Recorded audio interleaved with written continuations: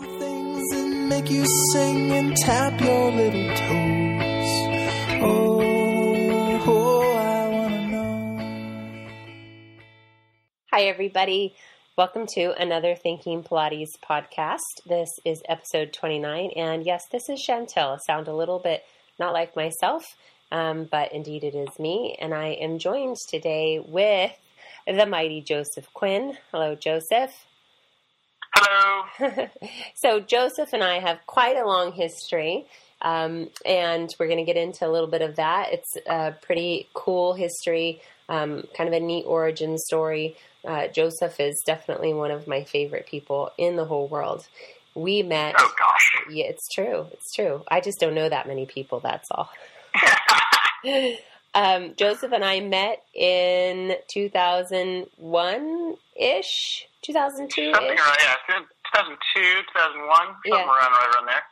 Because I graduated from school in 2001 and then was bopping around for a little bit and then had my Pilates Discovery and just dove right in. So I'd say somewhere around 2002 to 2003. Yeah, so we met in our Pilates teacher training. It was my second teacher training, and we were training with Carol Appel from Body Kinetics back then. Yay, Carol! Yeah, yay, Carol. We're going to give Carol a shout out, I think, a lot as we go along in this conversation.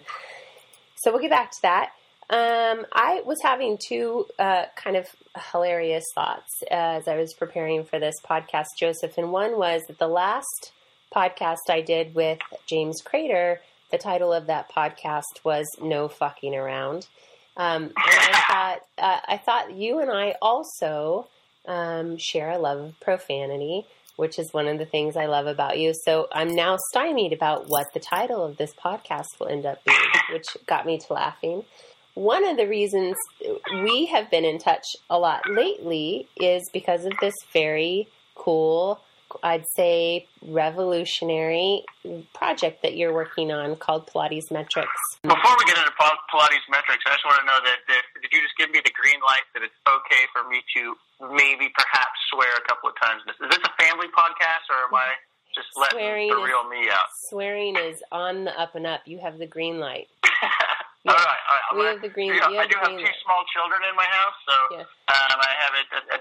My daughter turns 3 tomorrow, so she's picking up words a lot. So I've really been working on my no swearing policy. So I'm glad to know that I'm in a safe place, and if a couple of F-bombs fly out, it's okay. Yeah, absolutely. And I don't actually want to jump into Pilates Metrics quite yet. What I would like to do is start with, just when we met, that experience of being in a very intense environment together. Some of the things, off the bat that I remember about our cohort was, one, you were the only male in our relatively small cohort. And you were the most inflexible person I think I have ever met in my entire life. Yes. Yes. These things are very true. It was, I like to be the old guy on the lawn because back in our day, there were no such things called modules, right? Right. This whole idea that you could pick and choose. I'm gonna do my reformer this month, and maybe a few months later I'll do my chair work. And I've already completed my entire mat work, but I haven't done anything on the Cadillac. No, there was none of that shit.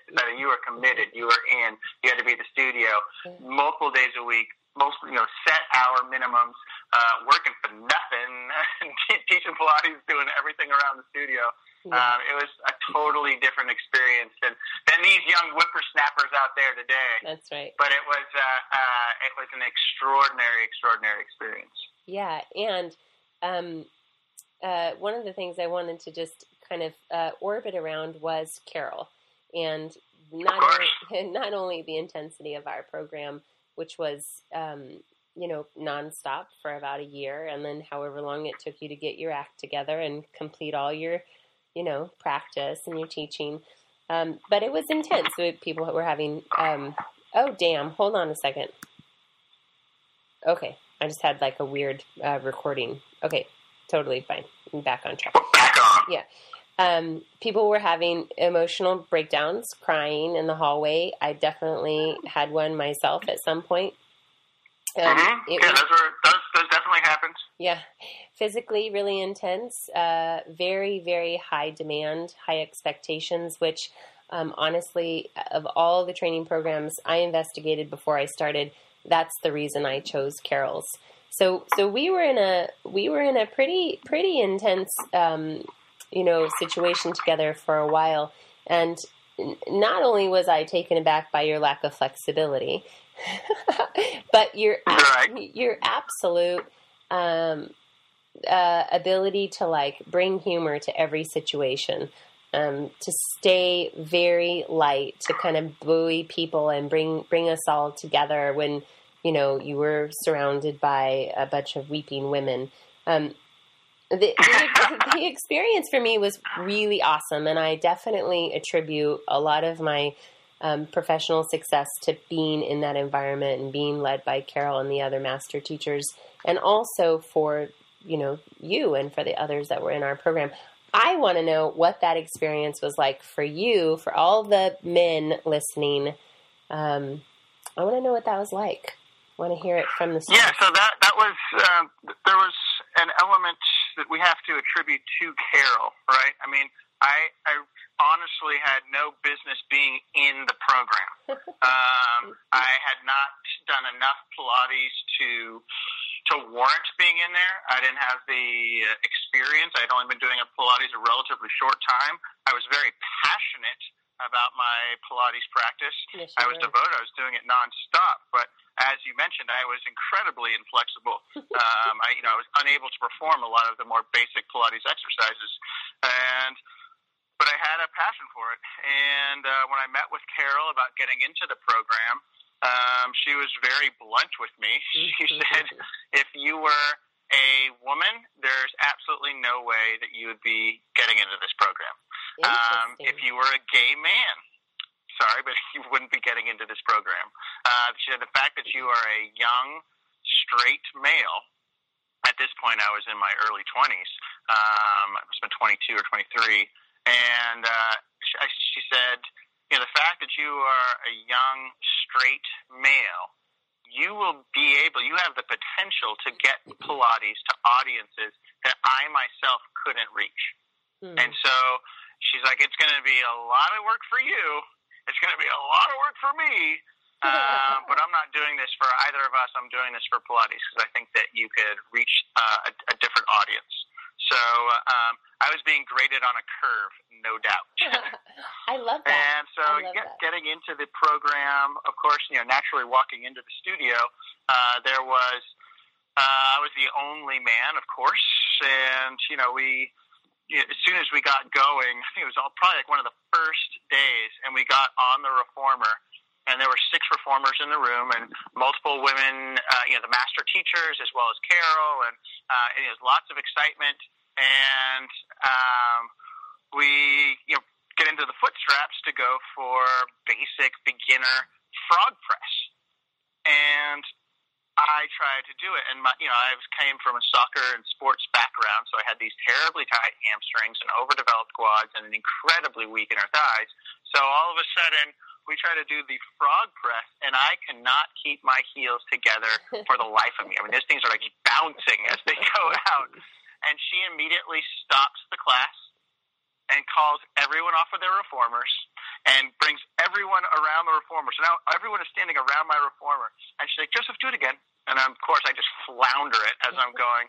And she keeps me doing it. And then, says, look, here we have a seemingly strong young man who's unable to perform this very basic exercise. And it just breaks down all of my weaknesses right in front of everyone. So it immediately established, like where I was, and this is not going to be a cuddly, feely event. This is, we're going to call things like we see it. And that was one of the ways in which Carol, she led that program with like, we're not going to treat you with kids' gloves because that's not the way life is. And I thank her for it. I bless her for it. Me too. And I'll have to say, I remember that moment, and it was not the only time that she did that to you. And I think she probably did that to you more than anybody else. but we all found ourselves in that situation at some point, being totally called out. Yeah, she had incredibly high expectations, and she was unapologetic about the way that she trained us and why she wanted us to know the things that we were learning. It was pretty phenomenal. When I look around now at some of, the education and the way that we're approaching it, I feel really, really lucky to have had that. And, poor Joseph. We're kind of a last of a particular generation. The fact that everything has moved to modules, and and just we as a society are more sensitive to other people's feelings. And everyone needs to be in their safe place.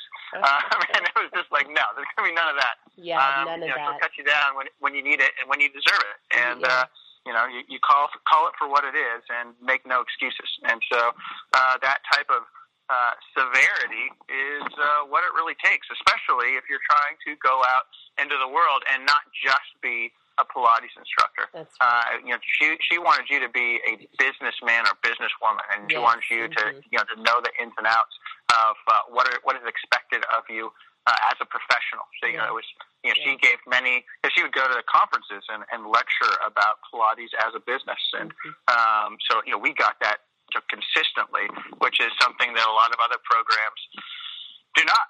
Unfortunately, sometimes you get as a studio owner, I've encountered many different instructors from many different backgrounds, and some people would be brilliant teachers of the actual work, but as far as being professionals within the studio and within the community, just didn't cut it for what my expectations are for what we were supposed to be. Yeah, I definitely have had the same experience over time of finding myself over and over again realizing other people, one, don't have the skill set that I have, and two, people don't have the same expectations of themselves that I was trained to have. And exactly. Again, I really, really feel like even though there's, I've done so much since then, I learned a ton. The root of that desire to be really professionally accountable and to, just to be responsible in that way really comes from Carol's program. One of the things when you were talking, it made me realize there's something I talk about to my teachers, which is, no empty praise. No, don't say good, don't say awesome, don't say beautiful, don't say perfect. We get into this kind of habit of praising every small accomplishment, even when it's not an accomplishment. It's just like, oh, you put your feet in the straps. Oh, that's so great. Right. And you're like, oh, you. No, yeah. Well, it is. I totally hear what you're saying. That in this one weird sense, instructors sometimes become cheerleaders, right? And because there is this business element, right? You are trying to sell Pilates, not just provide Pilates education, but you're trying to get paid. So you want the person to have a positive movement experience and feel good about themselves, so they'll come back. But then you're also like, okay, where is that line? Where am I getting this person excited about them moving their bodies? Because it's important for them to appreciate their movement, right? Even if it's just, knee stirs or feet in straps doing big leg circles and getting that mobilization in the hip, you want them to experience that mentally. So you're trying to that's a good thing. Yeah. But you also don't want to make them feel like, you want to make sure that they are feeling the progress in a proper way. Yeah. That they know that they're building on something. Yeah, well, I'm all about being a cheerleader. I think it's important that we're, offering positive feedback and support. But what's really interesting to me is that to me, it's more of a product of lack of attention, just kind of getting bored with what we're doing. Nice job. Oh, that was great. Perfect. Great. Good. Right. Well, what's good? As a student, I knew for myself, I just kind of stopped listening. It's not great. It's, it's nothing was spectacular about that. If you're going to give me praise, I want it to have some value. And if it's going to have value, I need to know that it's actually something that I've, really done well. If knee stirs are, our progress, or I did them really well, like, let me know. Like, man, those knee stirs are the best I've seen you do. You're really keeping the pelvis still, and you're getting the mobility in the hip. Like, be specific. But kind of to bring it full circle, I feel like one of the things I really appreciated about our experience is that whenever I was praised, man, it meant something.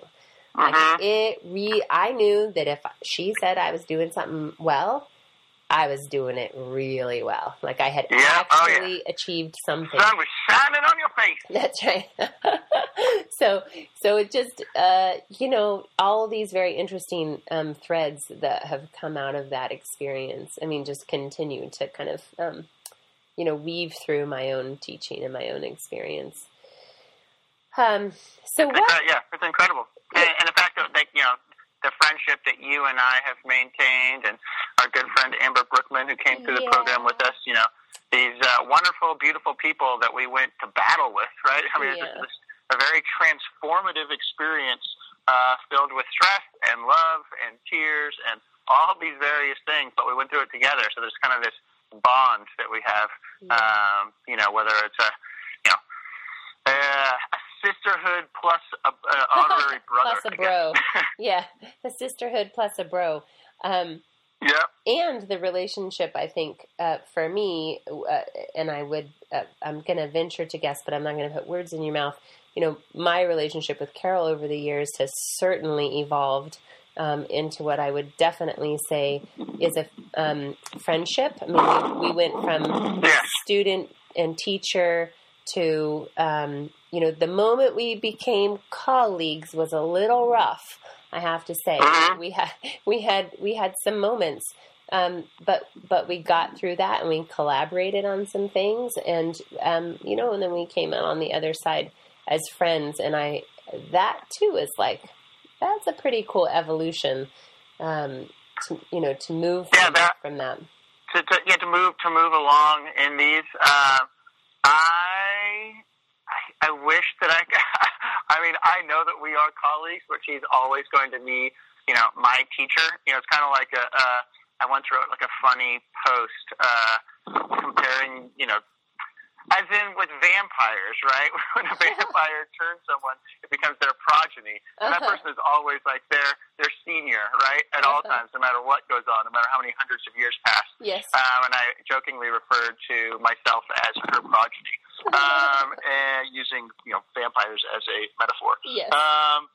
So when I, launched this project that we recently, that we will eventually talk about in this podcast, she was one of the first people within the Pilates industry that I shared it with, even though I'd been working on it for many, many, many months. Yeah. And I was certainly nervous showing her, because that's the level of respect that I have, and then, the amount that I owe her. I mean, as far as Pilates goes, I owe her everything, right? That she's a person who, I don't know if I would be where I am right now if it wasn't for the training that I got from her. And Pilates has led me to, entrepreneurship, and Pilates has led me to meeting a beautiful woman who became my wife, and we have kids, and we have all of these crazy things that have happened in my life that have come directly from Pilates and that training that I got from her. It's,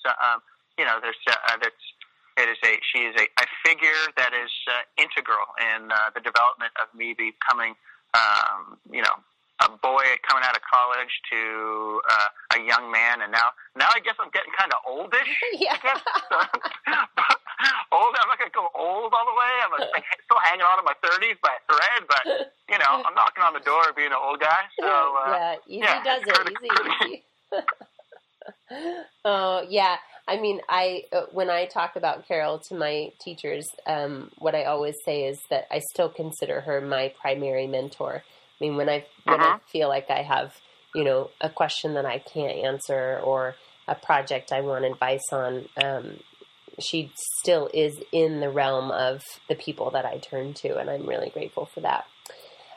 One of the things I wanted to share, which I think just speaks to a little bit more to who you are, which is when we entered our program, we had to audition, and and of course, I think probably the rest of us did a Pilates audition, but not you. not you. No. Tell us a little bit about your quote-unquote Pilates audition. Yes. Well, she said, I want to see you teach me something. Mm-hmm. I want you to teach me how to do something, so I just want to hear you as a teacher. And I came into Pilates through music. Most, at that point in the Pilates era, Pilates history, most people were coming into Pilates through dance, through movement of some sort. And I was coming through actual musicianship. I was playing guitar, and I was studying music at UC Berkeley, and I was always hunched over my guitar and wrecked my lower back, and those back problems led to all kinds of other problems in my body, and that which got me to Pilates, and it changed my body so much that and alleviated pain so much that I was like, well, I want to keep going down this rabbit hole as a professional. So that's how I got headed into the program. But when it came time for me to teach Carol something, I brought an extra guitar. I brought my guitar and another guitar, and it was my intention to teach her the opening guitar riff to Bob Marley's Redemption Song. Uh-huh. And it just so happened that her son was at the studio that day, and gosh, I don't know how old he was, but he was a youngster. Little, yeah. What's that? Little, yeah. Yeah, he was little. And she's like, what are you going to teach me? And in fact, you're going to teach my son Julian. And I was like, well, here we go. So then she watched me teach Julian, learn to play the opening guitar riff from Redemption Song. Yeah. And it was just, and she was quite amused by it. I do love, because I had been teaching guitar, while I was in college. I was working at a after-school program, and then on the side of that, I would teach kids how to play guitar. So it's something I was comfortable doing and I loved doing, and she could see some joy and some fun that I had in teaching while still being thorough with my technical musical background. So she's like, okay, all right, I can see, you may not know shit about Pilates, and you may have terribly tight hamstrings, and this is going to be a boatload of work, but I see a teacher inside of you. Yeah. And, and so I've always had, a special place in my heart for her son, Julian, who's now, a world traveler and just he's been in general Vietnam. Awesome kid. Yeah, totally cool. So you are, in my experience, an excellent musician, and it's really been a pleasure to hear you play and sing, off and on over the years. I was telling a friend, we're all preparing to go to the PMA here in a couple of weeks, and I was telling a friend about, I don't know if you remember this, I'm sure you do. I think it was the PMA conference down in Palm Springs. You and I were like, are you going? I don't know. I'm going to be there. Are you going? I don't know. I'm coming. No, I'm not. And then all of a sudden you're like, I'm totally here. I don't have a ticket, but I'm going to be playing music in the, in the main hall or whatever. And I was like, shut up. What are you talking about? You're bringing your guitar and you're just going to set up and play music? Like in what was it, like the expo hall or something? Yeah, no, it's just like sing for your supper. They did a I Am PMA video contest that I submitted to like the last minute. And they, I was for that little video, which I believe is still on YouTube. They said that I could come on down, and they're like, can you help out? And I was just like, well, I wanted to, help in my own way. And I was like, well, I could bring down my music setup, and I could play, at the expo and at the sip and shop and before the movie, like just whenever there were people congregating, not doing Pilates and hanging out. Yeah. Like I'll just plug in my amp and play some tunes, and they thought that was great. So. That started my friendship with Amanda, with everyone down at the PMA. They've been supportive of the various ventures that I've had. So it's been it was my first exposure hanging out with Elizabeth Anderson and the whole crew down there, and making a lot of friends on that trip that are people that I know now hold very near and dear. Yeah. And that's one of those things that I think that that the conferences are really important for continuing education first and foremost, of course, but it's also bonding with other people, realizing that sometimes the struggle that one goes through as an instructor, whether it's the learning process or the business process or just not getting stagnant, right? I mean, look at, what you've done with skillful teaching, like the idea of like finding fulfillment and pushing forward and going deeper into the work for your own self and for your clients. Yeah. But man, it's like it's a process. It's an up and down process. Absolutely. It's we all have a relationship with Pilates as Pilates professionals, and so to be sometimes you when you go to an event like that, it's always like, hey, am I going to make it? Do I have the pennies to scrounge together to make this happen? Like taking time off work. What am I? It's just like always this kind of circus putting it together. Yeah. But once you're there, you just have such a blast, and it's just like my people. Yes, it's just you instantaneously understand and seeing the generations of teachers and also the different lineages and appreciating the diversity of the work. Absolutely. But yeah, that was you and I were like, are we going? Are we not going? And then all of a sudden we were both there. Yeah, and I was making lots of noise with guitars and loop samplers and stuff like that. And that was also the year Carol was there. She hadn't been in a while. And if I recall, we had another one of our master trainers who taught us, Pamela Corey, was there. And another, who's going to be there this year too. And one of our fellow trainees, Sachi McDonald, was also there, and she will be there this in a few weeks. So that was a really cool one. That kind of goes back to some of Carol's teaching again. I mean, I know this is turning into a giant Carol love fest, but I don't care. I can preach for days. The concept that Pilates is bigger than any one of us individuals. It's bigger than Carol.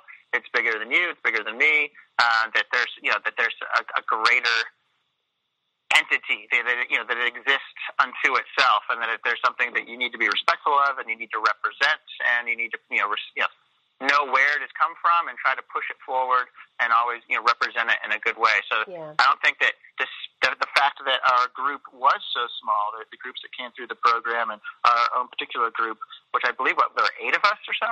Yeah, I think so. But the fact that we are all active participants in pushing the work forward, right? That we're Pilates instructors first and foremost, but we're all trying to continually push the boundaries and the reach of the work out. It's like we owe it to the work to do that. So it's a testament to that teaching that we are all contributing in our own way to the greater good of the industry. Yeah, absolutely.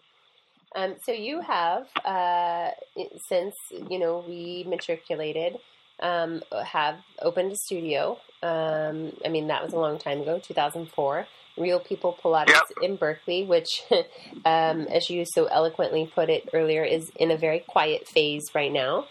And the reason being this big project that you've been working on with Corinne and developing over the last few years. Corinne is my wife, everybody. Yes. Sorry about that. Yes, Corinne is your beautiful wife. And she's also a Pilates instructor as well. Yes. And you have 2 beautiful girls, 2 darling, sweet, toe-headed girls. So I really do want to talk about Pilates metrics, but before we get there, I want to talk a little bit about, one of the reasons I wanted to do a show with you, Joseph, not only because we are friends, but because I really value your approach to the work and I value your authenticity. You've always been really authentic, and I wanted to share something that I thought might be interesting for people who are listening, which is just this. I mean, I'm not sharing anything new. I'm sharing a conversation you and I had with some other people on Facebook recently. And I think it points to or points out one of your unique qualities, and I think one of the reasons why people are drawn to you, why you've done so well, why you've traveled the world, why you've, from my perspective, of course, the way we see others is always a partial view, but you've really lived life fully and done a lot of great things, and you've taken a lot of risks, not all of which I think, always pan out the way that we want them to, but this just this quality that you have that I think makes you really unique. And this is, thank you. You're welcome.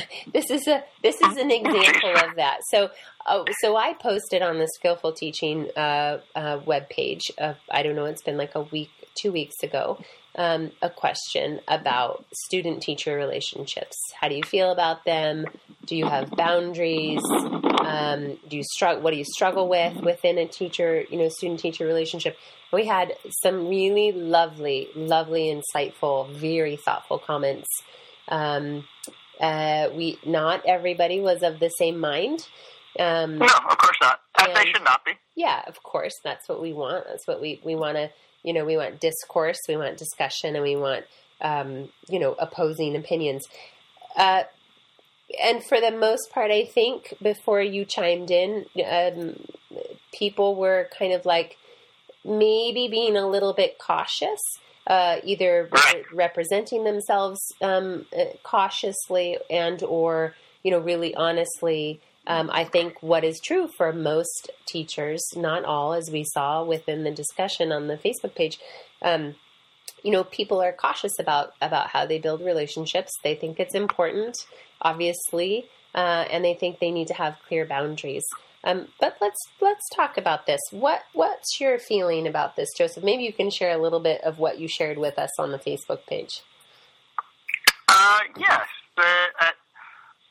Well, I think that it's different for every instructor and for every person, right? And, it kind of goes with what your personality is and what makes sense and works for you. But, I've been teaching now, 14 years or so.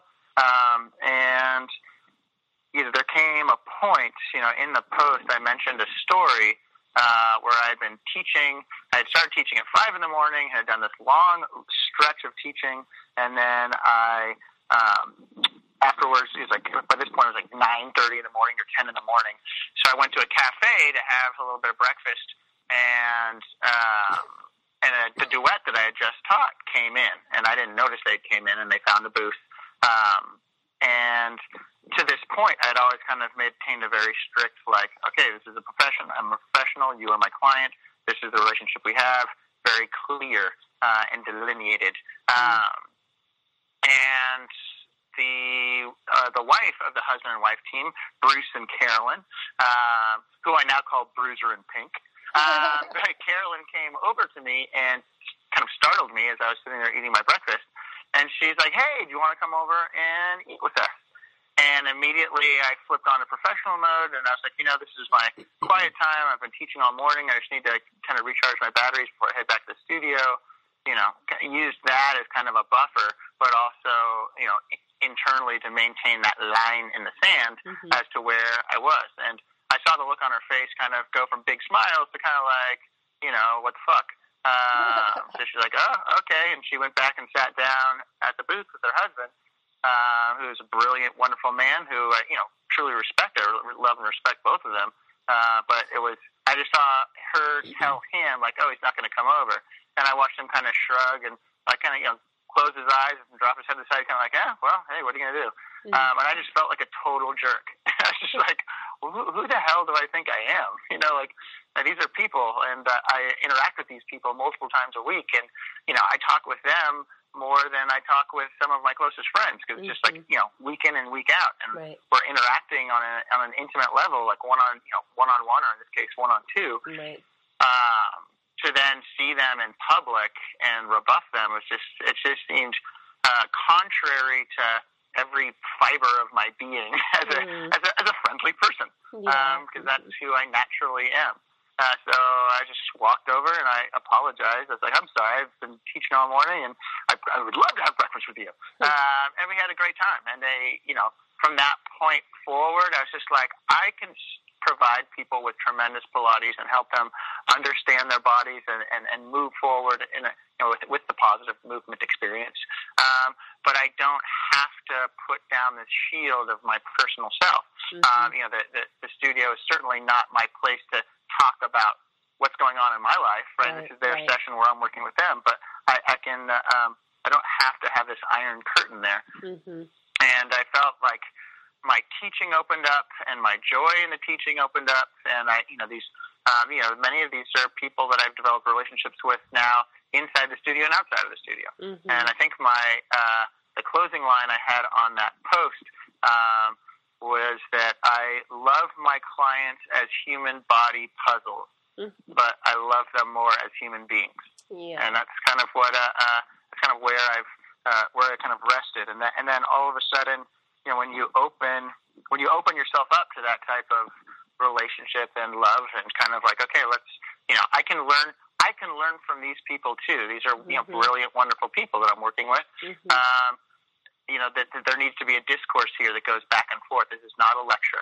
I want to know what's going on with their bodies and how they feel, and how, what's happening in their lives that's affecting how they're moving. If they come in and are moving like crap, it's like, what's going on? And they're like, I'm actually really distracted about this. Mm-hmm. And it's like, okay, now that I understand that, let's readjust this session so it matches up with what you need right now. Right.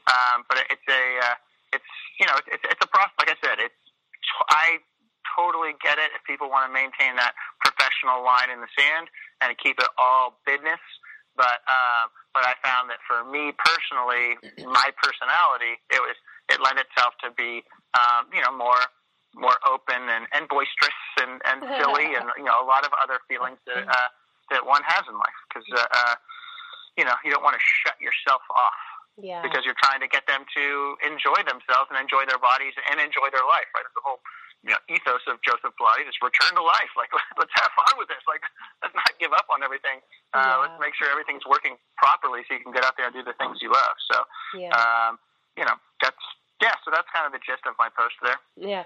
Well, what's, I think, the most revealing to me is just not, or the most important, I think, or valuable pieces in this whole discussion with all the, various people who commented, it's not really about where you find yourself falling on, that side of the line, friends or no friends, but rather the process that you're describing of having a moment where you became really aware of, like, I've been holding myself to a certain framework of professionalism, but it just is not a reflection of who I am. And as soon as you had that revelation, fake as hell. Fake as hell. Yeah, this is not who I.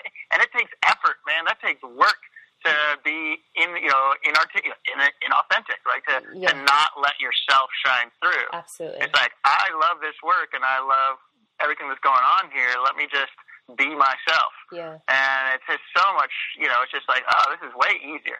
And then you're going to attract clients that you want to be with, and they want to be with you, right? Yeah. If you're playing poker with your clients, and it's just like this, okay, it's this very cut and dry relationship. I mean, that takes work, man. Yeah.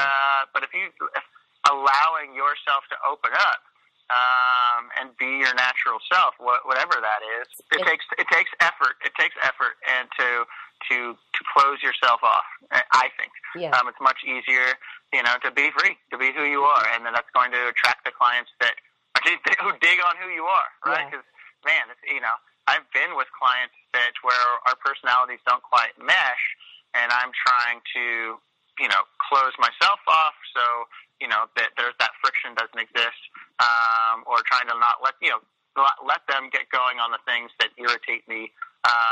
It's just like sometimes like you're just not a good fit for a client, and you can't. That's fine. That's totally cool. That's why it's great to have a studio with different instructors and let clients try the different instructors and try to find someone that matches with their teaching style works great. This project that we've been working on has taken us out of Real Pilates, and we shut it down by 80%. And my wife and I moved out to the Central Valley to work on it. And so I've taken over some of my wife's clients. And it's totally cool, but they're totally honest that they love my wife. And they're like, hey, when she's back in town, I want to work with her. Yeah. It's like, yeah, that's cool. I totally get it, right? Yeah. And it's not like she's a better teacher or I'm a better teacher or any of those things. You just want to, you don't want to get into that judgment, but you just let people, let yourself be yourself, and then let people work out with who they want to. Yeah. Well, I think regarding this situation, the student-teacher relationship and so many other things, when you start to feel like you don't enjoy showing up for work, or the teaching is hard, or it's harder than it should be, or you're not getting results. I mean, it's like those are all really clear red flags that maybe you're not in alignment with, who you really want to be. You're trying to be something that you think you should be. And I think I think it can be the trap of quote unquote professionalism. Of course, I think being professional and having a level of, really high standard of professionalism is important. But I think we have to come up with our own understanding of that. We have to define that for ourselves and not let, other people define it for us. And it just was really refreshing to hear that from you. Not surprising at all. And I think, as you mentioned, it's like, sure, it takes another level of work, keeping your clients on track and keeping the personal stories and, the therapy stuff out of the studio.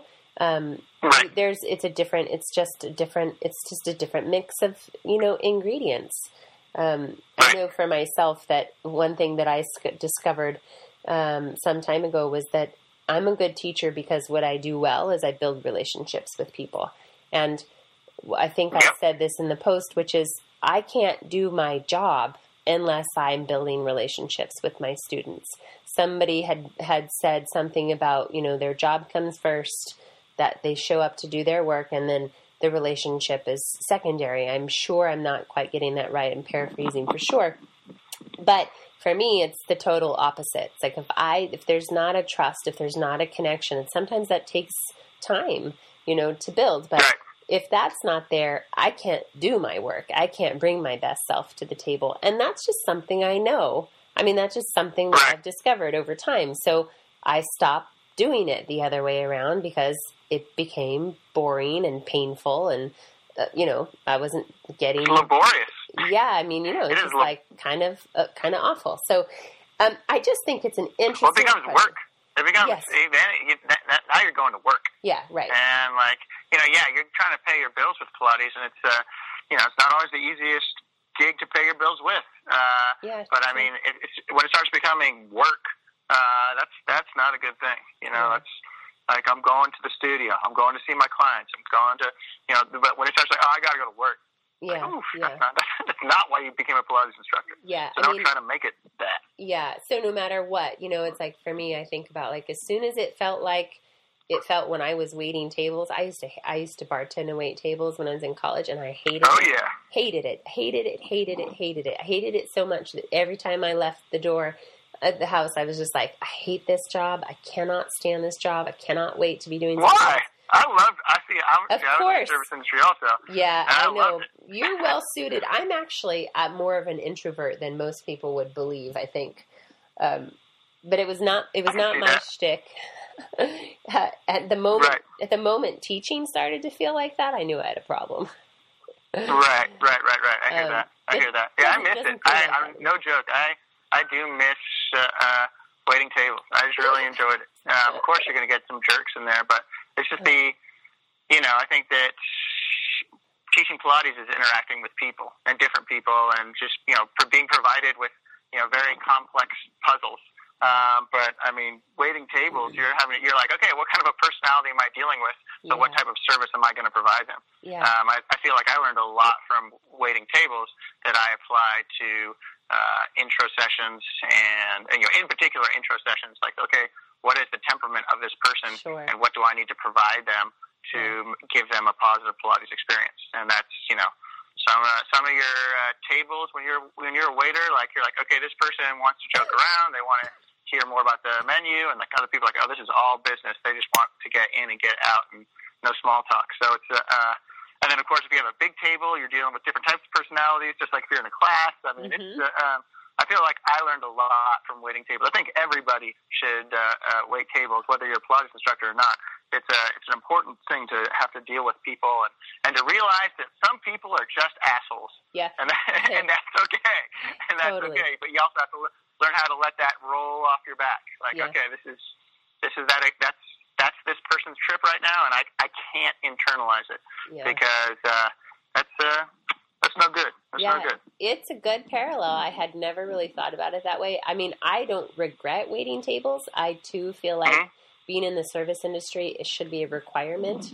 Just like learning to ride a motorcycle should be a requirement before you get a driver's license. Feel like that should be. I like that.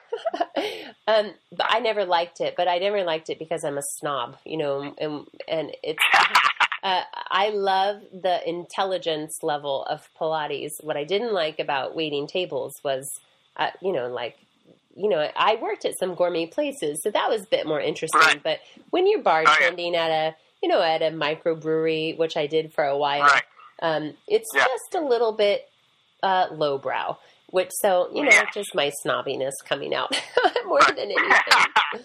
But I agree. Yeah, we're in a safe place. Keep it real. Yeah, I agree. You do learn a lot, and I always think about that too in terms of tipping. Bad tippers are always the people who never waited tables. Don't you think that's true? Yeah. Anyway. I'm actually really excited. I mean, since we're on a podcast, I'm sure we can take turns. Yeah. Now that I am a parent with two small children, and I do like to take my kids out, it used to be like the baseline of tipping is 15% to 20%, go up to 20%, which is that's your baseline. But I feel like if you're bringing kids out to eat and you're bringing in, they got they're just making a complete mess, and they're bringing in their own Cheerios, and those things are all over the place. I really think that you have to have a baseline of 30% if you're eating out with kids. I always thought that beforehand, but I thought I would be too much of a jerk if I didn't have kids of my own, to be like, come on, if you're bringing kids out and they're just wrecking the table and making a mess everywhere around there, then everyone has to clean up. Baseline tipping is 30%. But now that I'm a parent, so that I've been on both sides of it, I'm coming out there and saying it. If you have kids and they go to a restaurant and you wreck the table and there's Cheerios everywhere and crayons and spilled water and it's a hot mess, you better be tipping well over 30%. There, I've said it. I've come out. I've made my peace. All the service people who listen to this, which I don't know how many people there will be, but they're gonna be. Someone out there is clapping. Yes, that's right. All right. Well, let's move on to Pilates metrics. I'm gonna let you talk about it. I mean, so. It's cool, is what I'm going to say. It's cool. It's innovative. It's really revolutionary for the Pilates industry, and it's I've been a bigger part of it, and really so grateful for that. So as I've gotten to understand it and know it better, one of the things that I'm really impressed by, and I'll let you describe what it is in just a moment, is just that the intent behind it is so. Right. It's a big deal, right? What you're doing in terms of collecting data and trying to make a real research-based case for the value and benefits of Pilates. It's one of these things that I'm positive is going to make a tremendous impact in the health and wellness industry, healthcare industry, and beyond. So I'm going to I have some questions, kind of some origin questions, but I would just let you describe a little bit of what Pilates Metrics is, Joseph. Okay, so we'll skip the origin part for now if you have some questions. And let's just, instead of talking about big terms like data and healthcare, let's just bring it all the way back to the people who are listening to this podcast, the majority of which are Pilates instructors who are professionals, and they are working in a professional environment. The Pilates industry has grown from a small little niche community in New York, and it's spread across the United States and is now around the world, and it's a multi-billion-dollar industry with all of these great things happening all around the world. Yet, we as Pilates professionals are still tracking clients' progress with pencil and paper. Mm-hmm. And in 2016, that just seems rather silly. It seems antiquated, no doubt, right? Mm-hmm. And so during my teaching tenure, I realized that, these things, there are now smartphones and tablets and these things called apps. And I was just like, there's got to be a way for instructors instructors deserve their own app. but I didn't know how it would work. Like, I couldn't just replicate pencil and paper because no one would use it, right? What's the point of adopting technology if it does the exact same thing as pencil and paper? It had to really bring something unique to the table. So I grappled with that for a long time, and it was I couldn't figure out what that angle would be. Mm-hmm. And one day I was thinking about it yet again on the way to my way to teach Pilates at 5 a.m, getting a cup of coffee, and I, couldn't figure it out yet again how this app would work. And I just turned and looked at my fantasy baseball scores. And if I'm not expecting the Pilates professionals out there to have a deep understanding of what Pilates, sabermetrics are and what fantasy baseball is, but just suffice to say that baseball has built a system of numbers, a way to examine what's happening within a baseball game using an elaborate system of numbers. And I realized at that moment that, like, oh my goodness, like baseball's framework of numbers and statistics, if we could apply that to Pilates and actually show the depth of the work in a way in which, if we were able to establish a stat line, so to speak, for every Pilates exercise.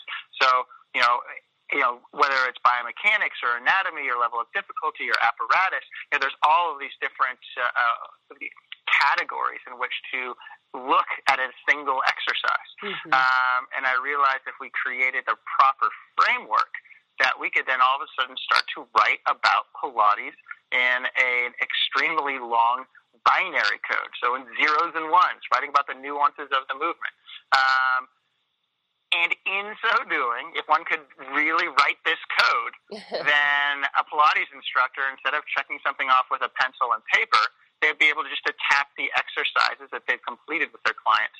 And at the end of the session, when they hit enter, if all of that information for each exercise is embedded within it in a long set of zeros and ones, all of those exercises could then add down, and they would be able to create all kinds of graphs, starts, and charts, and be able to aggregate those over time, looking at, what did you do today for a session versus this week versus this month versus all time. Mm-hmm. And so I realized, and that would be really useful information for an instructor, right, from client acquisition to client development to developing them over time to show them, hey, this is how you are progressing in the work, because Pilates doesn't operate in the traditional forms of unit measurements, right?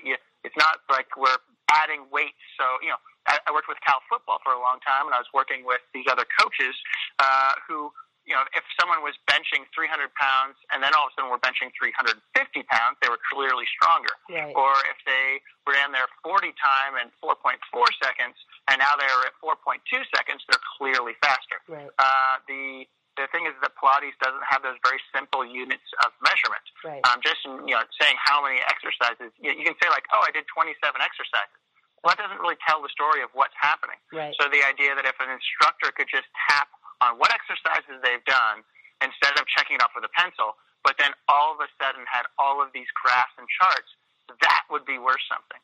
Yeah. So at that point, I was like, okay, I've got it. Like, there's the angle. Like, if we can apply baseball sabermetrics to Pilates, we could really start to create this really fun, immersive experience between the instructor and client. The client would learn more, and the instructor's job, the value of all the intellectual knowledge in their head, all these things that a Pilates instructor has to know, all of everything about each apparatus to what's happening at the anatomy, what's happening in the joint system, with all of these various aspects of the human body, if their mind and thought processes could be beautifully demonstrated in a digital presentation at the end of every single session without any extra input from the instructor, that would be incredibly, incredibly valuable. And it was so, yes.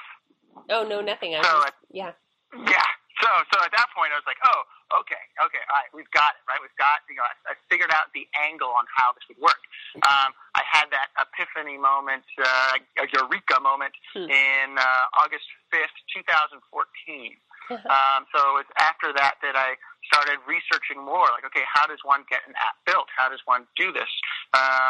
And at that point, I was looking for the app to be, I was just like, okay, how do you build a native app? And by native, that term means that all of the information is stored directly on the iPad, right? I have the app, and it lives on there, and that's where it stays, right? So and the cost of that app would have been around $25,000 to $35,000, which is a lot of money for a Pilates instructor. But I was like researching it and talking with different people, and then I talked with one friend who he's one of those people who works in San Francisco, and I don't quite understand what his job is.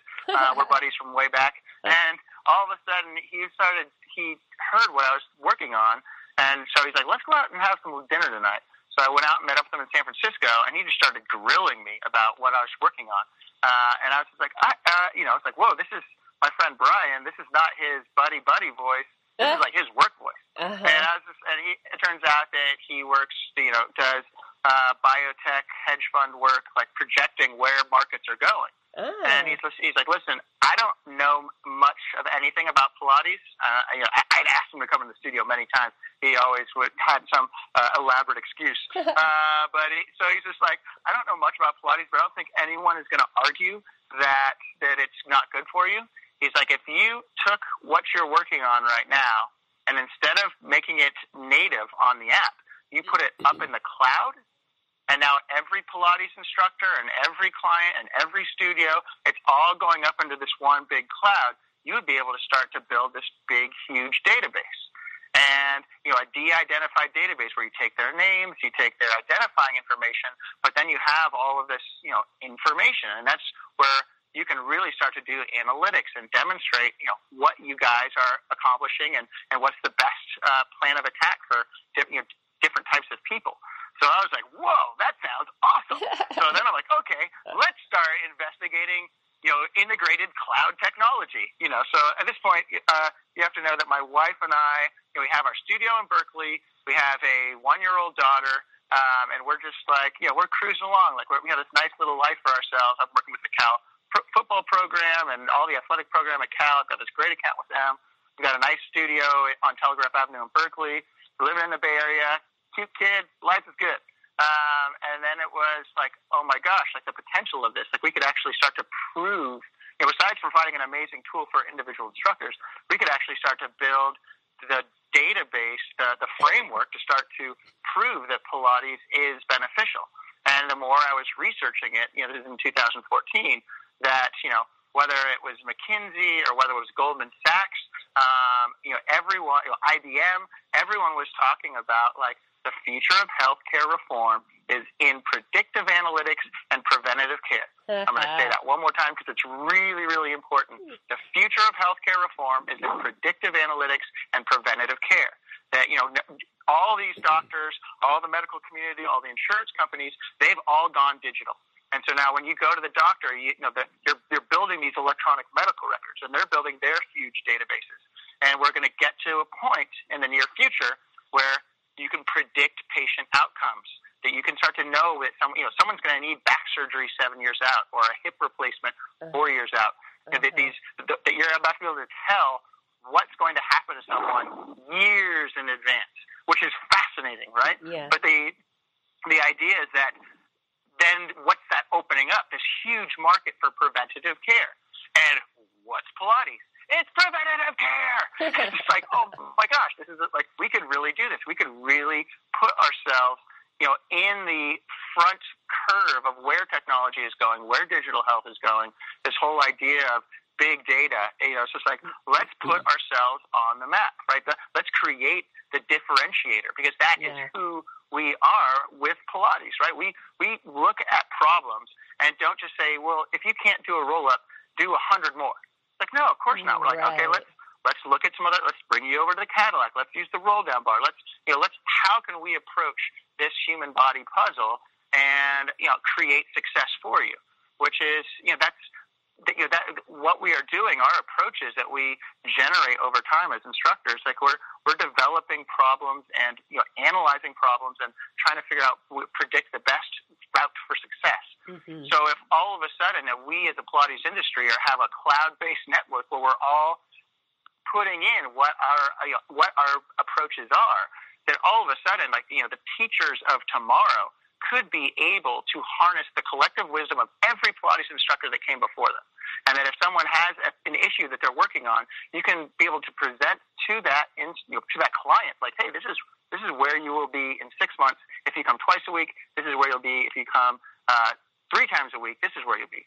And that idea that, like, you can actually start to create models for clients and instructors. The instructors are teaching smarter and safer, and the clients are what's going to happen. Like, it's just a complete game changer. Yeah. So it's just like, okay, let's get into this cloud technology. So we went to San Francisco, and we got in with multiple different, interviewing with different app development firms. Conveniently, I was in Berkeley, so I went right across to San Francisco, where there's no shortage of app development firms. Right. And we were pitching some of them, and like they were looking at me like I was a lunatic, because I'm like, okay, so I'm a Pilates instructor, but I've developed this binary framework inspired by baseball, and they're just like, yeah, dude. And you're just gently being rebuked to outright being like, I don't know what you're talking about.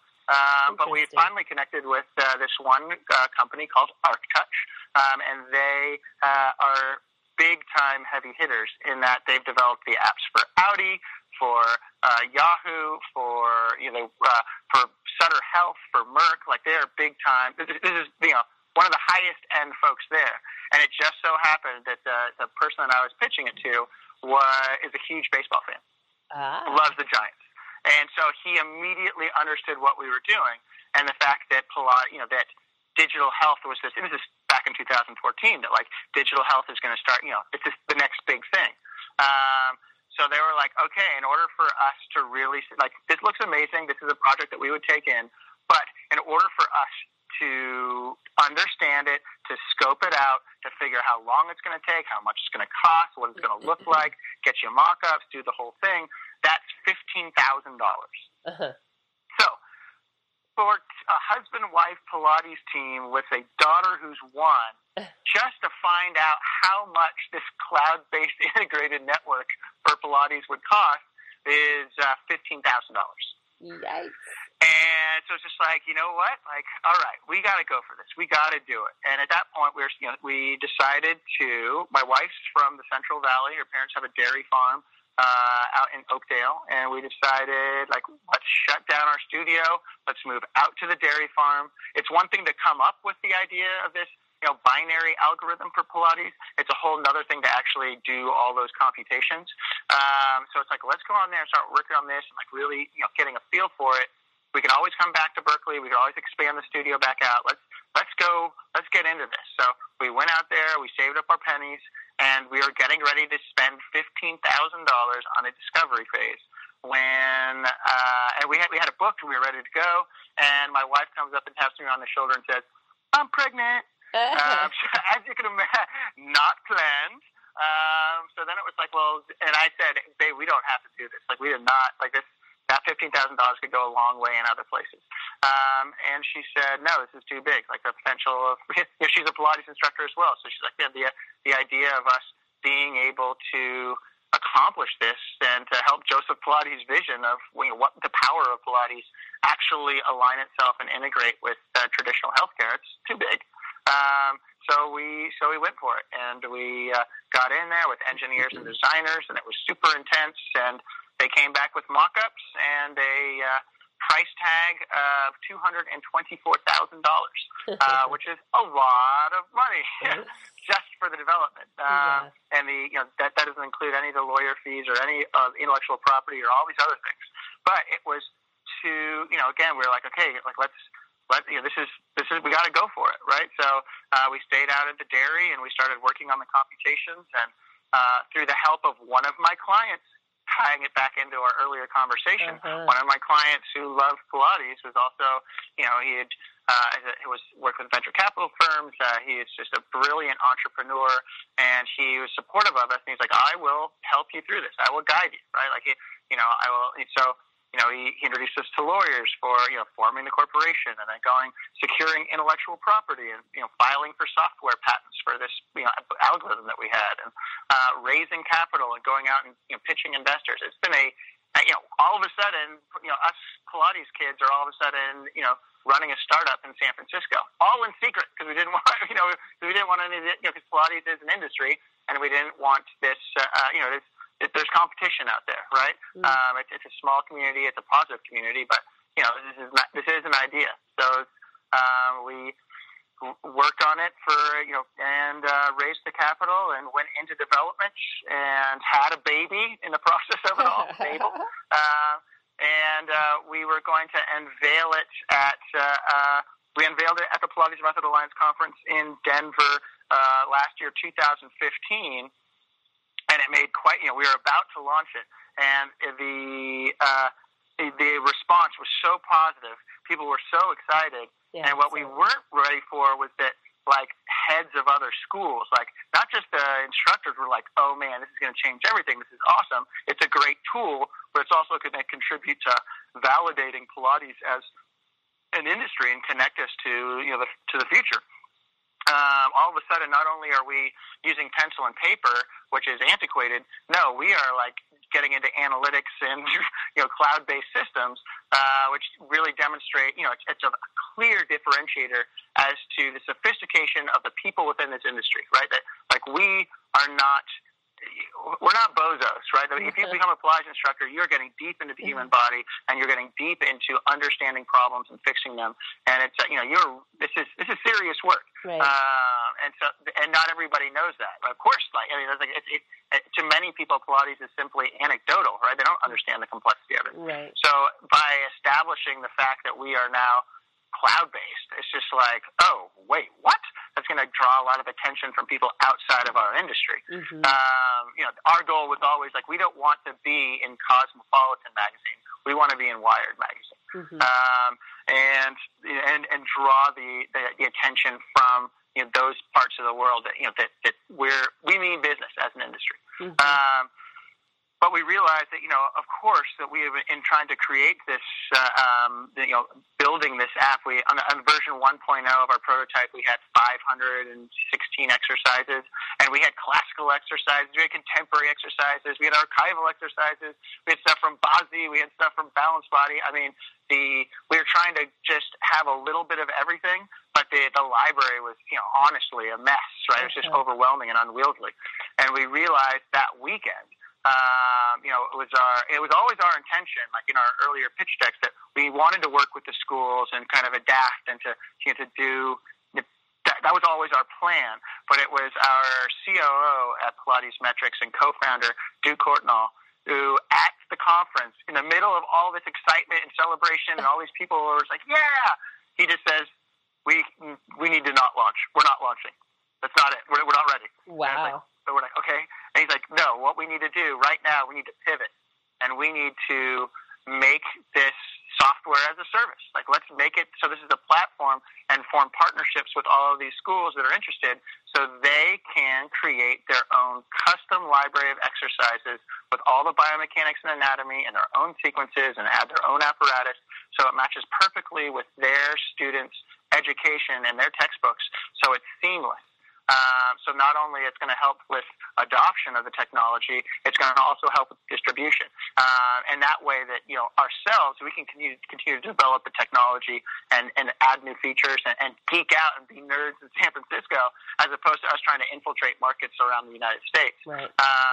And so it seemed like a brilliant move, and so we thought we were about to launch, and we didn't. Right. So we pulled back, we pivoted, we went back to our development firm, we had to start raising, to build this customizable platform was another couple $100,000.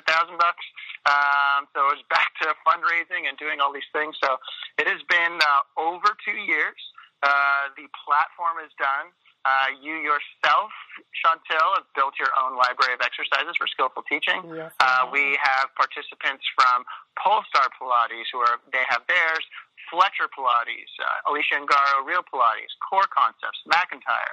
A lot of different contemporary to old school Pilates people are getting in there and I'm building my own, which is incredible because we're seeing the creativity of all of other people within this industry. Yet all the information is going to still funnel up to that same master database we were talking about because the human body is still the human body, right? Even if you're using plantar flexion in exercises versus plantar flexion versus dorsiflexion between two opposing schools, that's not going to throw off the overarching positivity of Pilates, right? So that because the raw material is the human body, the data is still valuable across different schools and lineages.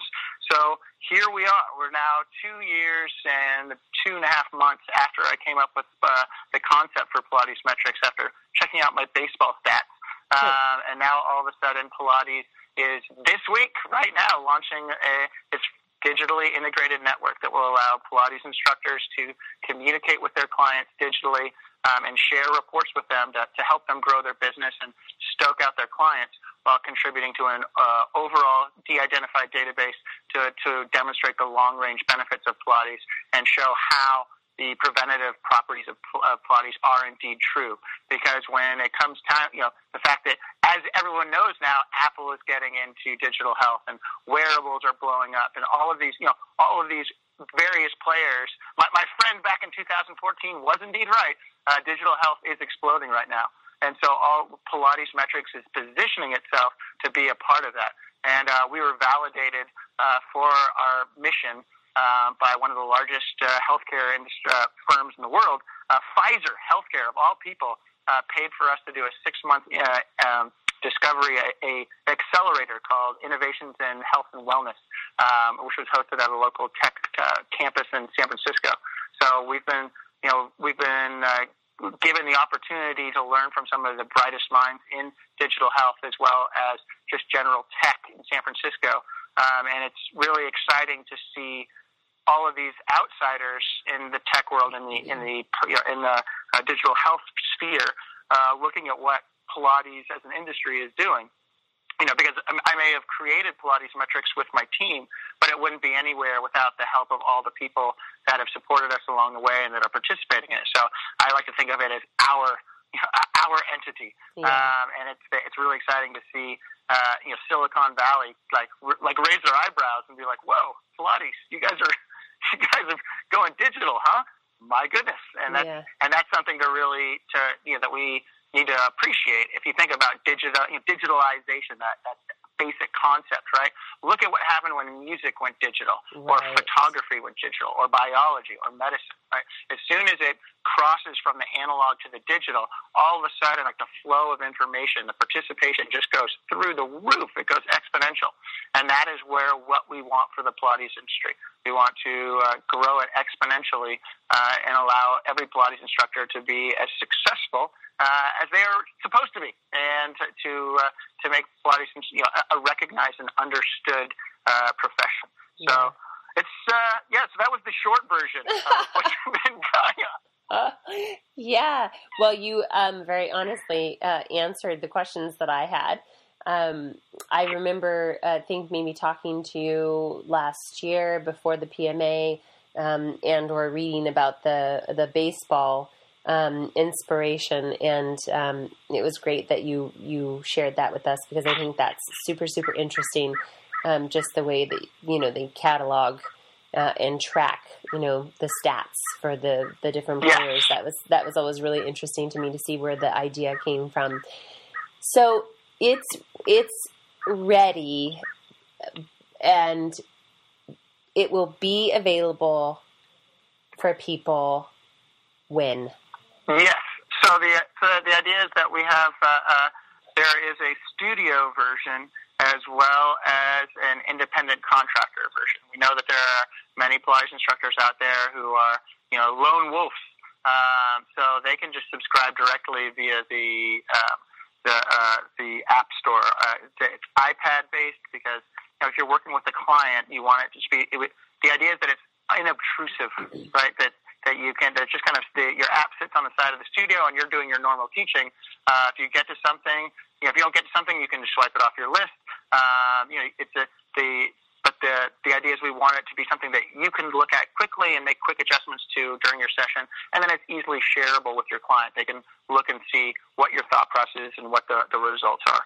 But it's so for the independent contractor, it's easy to just go right onto the App Store and download it. It's $19.99 per month which is unlimited clients, unlimited data, and that'll also give you access to, as we build this out, we're going to be running all kinds of analytics that to be given back to the people within our network, people who are subscribers.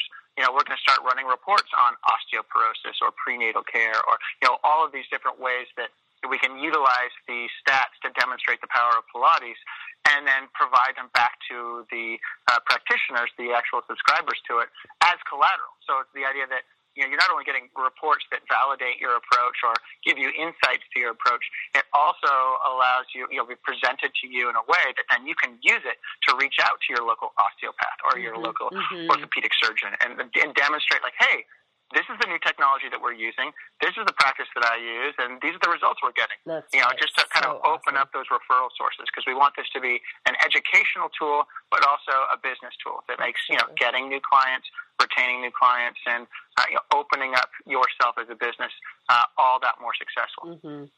So a studio version and an independent contractor version, and people right. So the studio version is we worked with Alicia Ungaro, who knows a thing or two about running a studio, and so she was kind of guiding us like, okay, we want to have it so at the studio version that you're able to share clients, that the instructors don't need to see their personal information or contact information. They just need to know that, can I work with this person or not, and that the stats are all adding up. So Chantil, you see someone on Tuesday and I see them on Friday. What they did with each of us still combines into their own personal stats. So, the stats are combining, and the exercises they're learning. What is their repertoire of exercises? What apparatus are they working on? It's still, we can still see it together. So if it's Thursday night and you just taught them on Tuesday and I'm about to teach them on Friday, I should be able from home on my couch be able to just log into my iPad, take a look around. I'm like, oh, cool, they did reformer, they did this, blah, blah, blah. Okay, I'm going to get them on the mat tomorrow and do a little, it seems like they didn't get as much hip extension. Chantal did all of this upper body stuff, but then not as much hip extension, so I'm going to make sure we get our side kick series, and we're going to do side leg series. And, so then all of a sudden when that client shows up, you already have a plan, and I'm informed from you and I essentially have had a conversation in a way, you and I as instructors, and that client walks in, it's just like, okay, this instructor isn't just winging it, or just not like pulling exercises out of the hat. We're building on something, and we're developing it together. So it's like and then, as the studio owner, Alicia Ungaro, if we were in this situation, this hypothetical situation, that Alicia Ungaro would be able to monitor what you and I are doing. So if she sees, she's like, hey guys, why haven't they been on the step barrel in so long? Or, those types of quality assurance and oversight. There's all ways for us to provide better care to the clients, to the customers. So and as a studio, then we are offering bulk discounts. So it's just to get going for the remainder of 2016. It's only $5 per instructor for the rest of the year. So if you're a studio owner and you want to try us out at your studio, if you want to try it out for 5 of your instructors, for $25 you can have it for October, November, December. We just want people to play with it because we know it is a game changer. And then it's going to be exciting. It's going to be especially us launching it now when we're kind of going into a quieter period with Pilates. The holidays are obviously a slower time, which is good because that'll allow instructors to kind of play with the app and see how we've constructed it, because we want to make it so it's so easy. It's very easy to use, but there are all these little shortcuts and ways that you can access. You can, instead of having to check off all the exercises in intermediate mat, you can just tap intermediate mat and slide it over, and all those exercises populate. And there are all these fun stats and graphs and charts and all notes and all those things that all these little fun features that are going to make teaching that much easier while accelerating your value. So awesome. So you guys, this version with the partner libraries, the school libraries, was just approved last week. Is that right?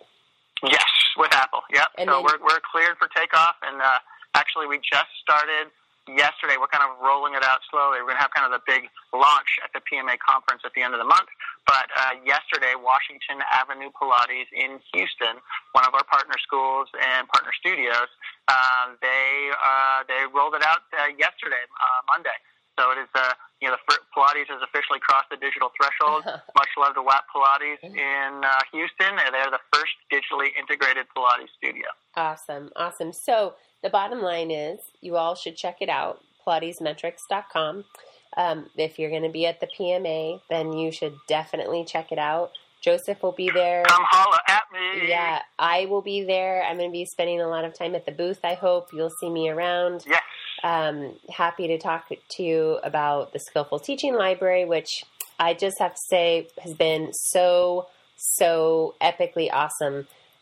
Really hard, a lot of work, but so awesome to create. That's one of the things that's so fast. Like for me, we created an app which was a tool for instructors, and then we pivoted the company to make it a platform, right? So that then allows other people to create off of it, right? Yeah, and so watching these different people, whether it's Curious Sabin with Fletcher, or whether it's Alicia Ngaro with Real Pilates, or whether it's Chantil, who's like, okay, I'm going to go with my Off the Mat series, right?